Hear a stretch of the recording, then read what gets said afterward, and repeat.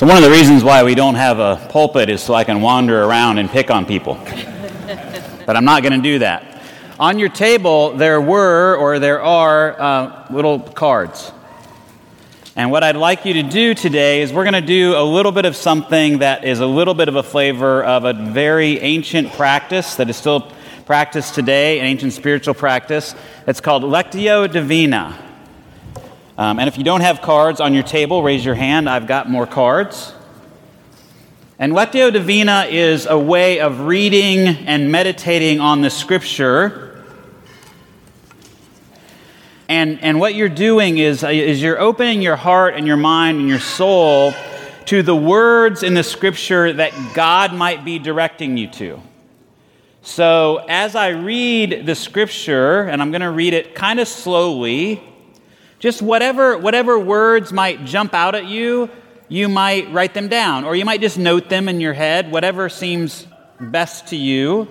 And if that word takes you somewhere in some reflection, go ahead and go with it. Okay, this is. I know that everybody drifts off during the sermon anyway, so this is an excuse to just go right off on a rabbit trail. Because what we believe about that is that perhaps God is speaking to you through that word, through God's word, in a very particular way. And so that's what we're going to do just for the first part of this message time. So just listen to the word. And if you want to pull it up later on your phone or on your device, if you're with you, this is Isaiah 65, verses 17 through 25. So listen now to this word. For I am about to create new heavens and a new earth. The former things shall not be remembered or come to mind. But be glad and rejoice forever in what I am creating. For I am about to create Jerusalem as a joy, and its people as a delight. I will rejoice in Jerusalem and delight in my people.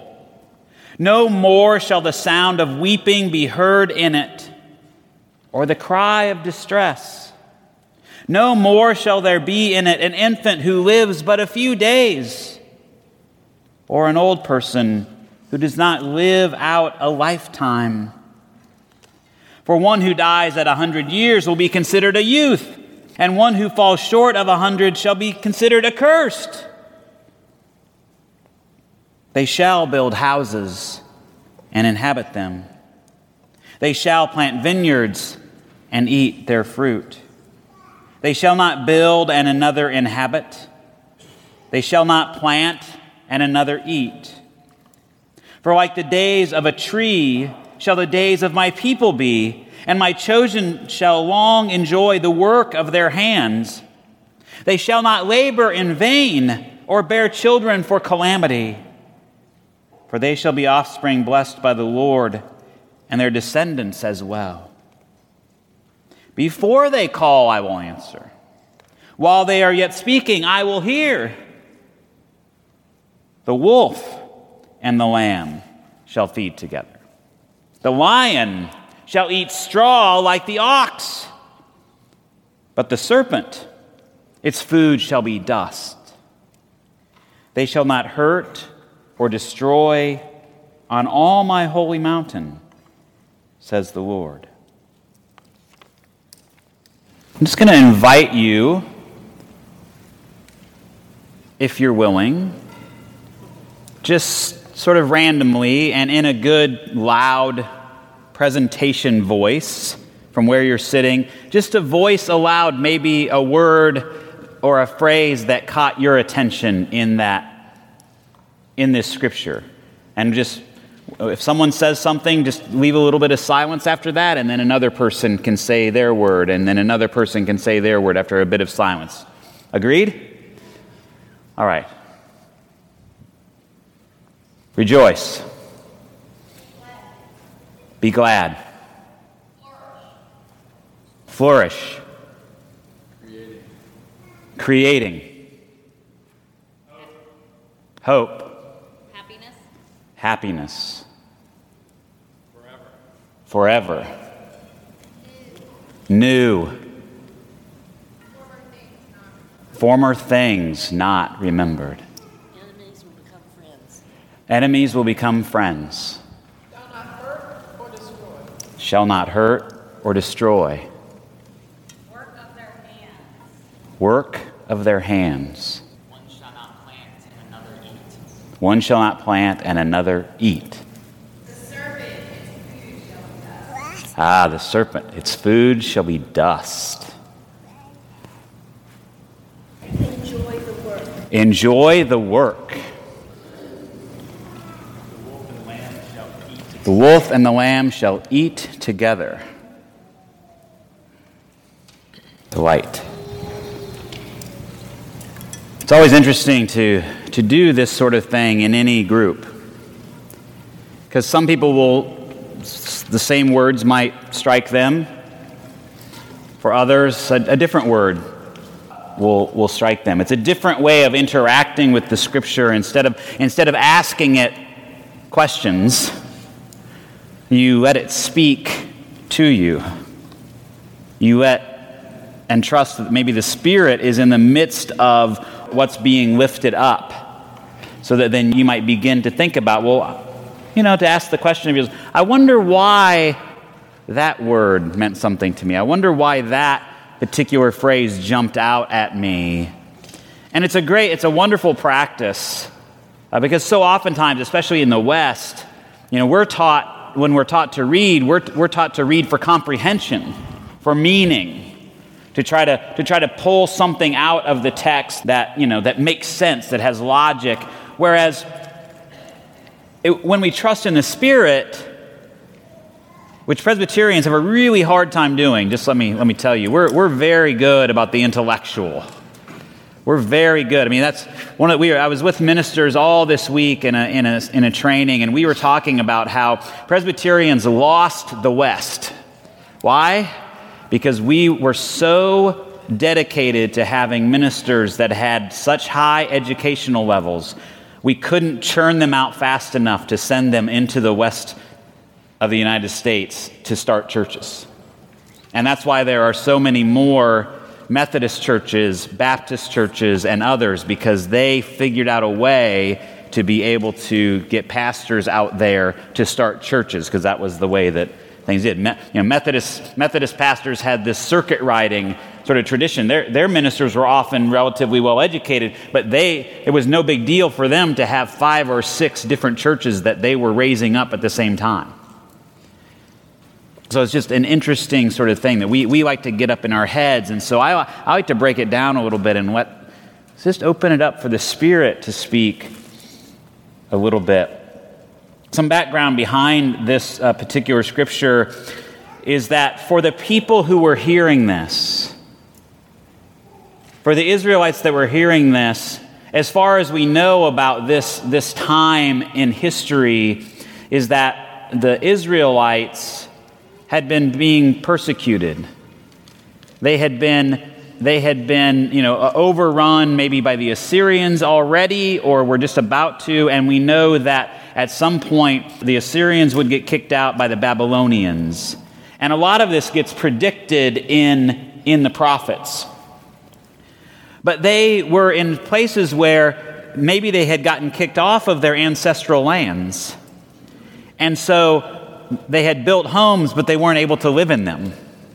They had planted crops, but were not able to reap them. At this time in history, as is still happening in many places around the world, and until 100 years ago or so in this country it was happening, women would get pregnant and children might be born, but they wouldn't live very long. Or women would die in childbirth. And life was, as one writer said, famously, that life was nasty, brutish, and short. And so this vision, can you imagine if that is the place in which you live, where people die young, where children don't get to become adults, where you're getting moved off of your land, or where your labor is not, you're not being compensated for your labor in a way, meaning that you're putting all this labor in, but it's being taken away from you somehow. Imagine this word then to these people. I'm sure that it almost seemed impossible to them, like it probably does in some ways to us. That it seems like it's some sort of utopian vision that could never be realized on the earth, and maybe we're right. So oftentimes we believe in our power to create things, and we have amazing power. God has given us the Holy Spirit and really has given us the power of life and of death. But one of the things that we know from our theology is that human beings are broken, and that so oftentimes, even when we try to create utopias, they end up being dystopian. Think about the great religious cults or the religious things over the years where people have followed someone they thought was creating that new heaven on earth, and it ended up being a catastrophe. But in this, it is God who is creating this. It is God who will bring this about. It is God is the one that we are to put our hope and our trust in, because this is God's promise and our hope. Our hope is in God, not in some power that we have to create things, but in God's power to work in God's way and in God's time to bring about God's purposes. And that's a very hard thing. I wrestle with that. I struggled with how I wanted to talk about this today. Because if you know me, I'm not very Pollyanna. I'm not very pie in the sky by and by. I'm pretty pragmatic about things. And I believe in the power of human beings to bring about so many things. And yet, I think our theology is right. That even as we bring things about, there is sin in them. There is brokenness in them. And it is only in the power of God and in God's time that all things will be set right. But what I love about this passage is that it isn't some, pie in the sky by and by. We're not waiting for some fluffy heaven to come and everybody will just be lounging around sipping Mai Tais and having a nice banana or something, It's you will build homes and live in them. You will go through childbirth and your children will live. You will enjoy your work and you will have work to do, and that labor will be compensated. That there is an embodiment here that is different than maybe some other visions of what God's eternal realm is like. It's really interesting to me because for so much of a lot of theologies we're just waiting here for God to come so that we'll be transported up to some heaven somewhere and everything will be perfect. Well, everything might be perfect, but it's still an embodied existence in the sense that we will still be the people that we are in terms of having things to do, of putting our hand to the plow, as we might say. And that there is honor in it, in the here and now. Now, I don't know if that's what heaven is exactly going to be like, right? I mean, I haven't been there and come back. And when we have somebody that I trust that's done that, other than Jesus, then we'll talk to them about it. But in the here and now, our existence is to be embodied. We are to seek out good work. We are to seek to build homes and live in them. And we are to seek that for other people. In this vision, no more will we shoot each other. No more will human beings be sold or traded as property.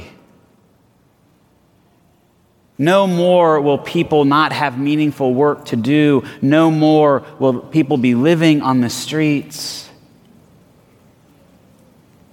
Because everybody will be together in community. This isn't about the individual and an individual faith. This is about a communal happening that God will bring about in God's time. And so we are to live into this life with joy, to do labor, to struggle in the world with this vision and to say, where is it, O God? Where is it, God? When is it coming? And when we pray the Lord's Prayer to say, your kingdom come, your will be done, to speak that with an urgency. Because this vision becomes for us so powerful that we want to see it realized here on earth. What's pretty amazing is, in this country anyway, many of us have built homes, or bought homes, or share ownership with the bank, and we live in them. Many of us have had the opportunity to have children and to watch them grow up. Not all of us. Many of us have had labor, and we've been compensated and rewarded for that labor. So in some sense, part of this is already true in our lives. And the gift of that is, I believe, that God blesses us to be a blessing to all the nations. That all people might begin to hear this vision and to struggle against the powers and the principalities, to begin to work toward this, even though we know we probably won't bring it about with our own power. That's the limitation that we have as human beings. And again, it's the difficult, nuanced sort of thing that I'm trying to say here is the power that we have is almost infinite. And yet it is sinful and it is broken in a way that even our best efforts seem to take a sideways path. And so we put our trust and our hope in God, that God would bring these things about. Again, prosperity in this frame-up is not about the individual, but it is about the community. That the community becomes blessed by God, that God brings this about. And it calls us today to an embodied kind of hope, a living faith in the face of all the things that fly right in the face of all of this. We continue to stake our claim and our hope in the one who sent his Son, the one who conquered death and said death does not have the last word anymore. The powers and the principalities no more have power over us. That we can work toward this vision of God's kingdom, even in the face of the struggle and being thwarted by our own brokenness and by the brokenness of the systems around us. That we can continue to work and to hope and to not lose hope in God's coming kingdom. And so we live and we strive as if this kingdom is coming. As if perhaps it is already here in some little places. Trusting that God, in God's time, will bring it all about. And so I guess my word for you is beyond the word that you've been given, whatever that is that no matter what you're going through, no matter what's happening around you, no matter what you see, no matter what troubles you, trust in God. Live your life.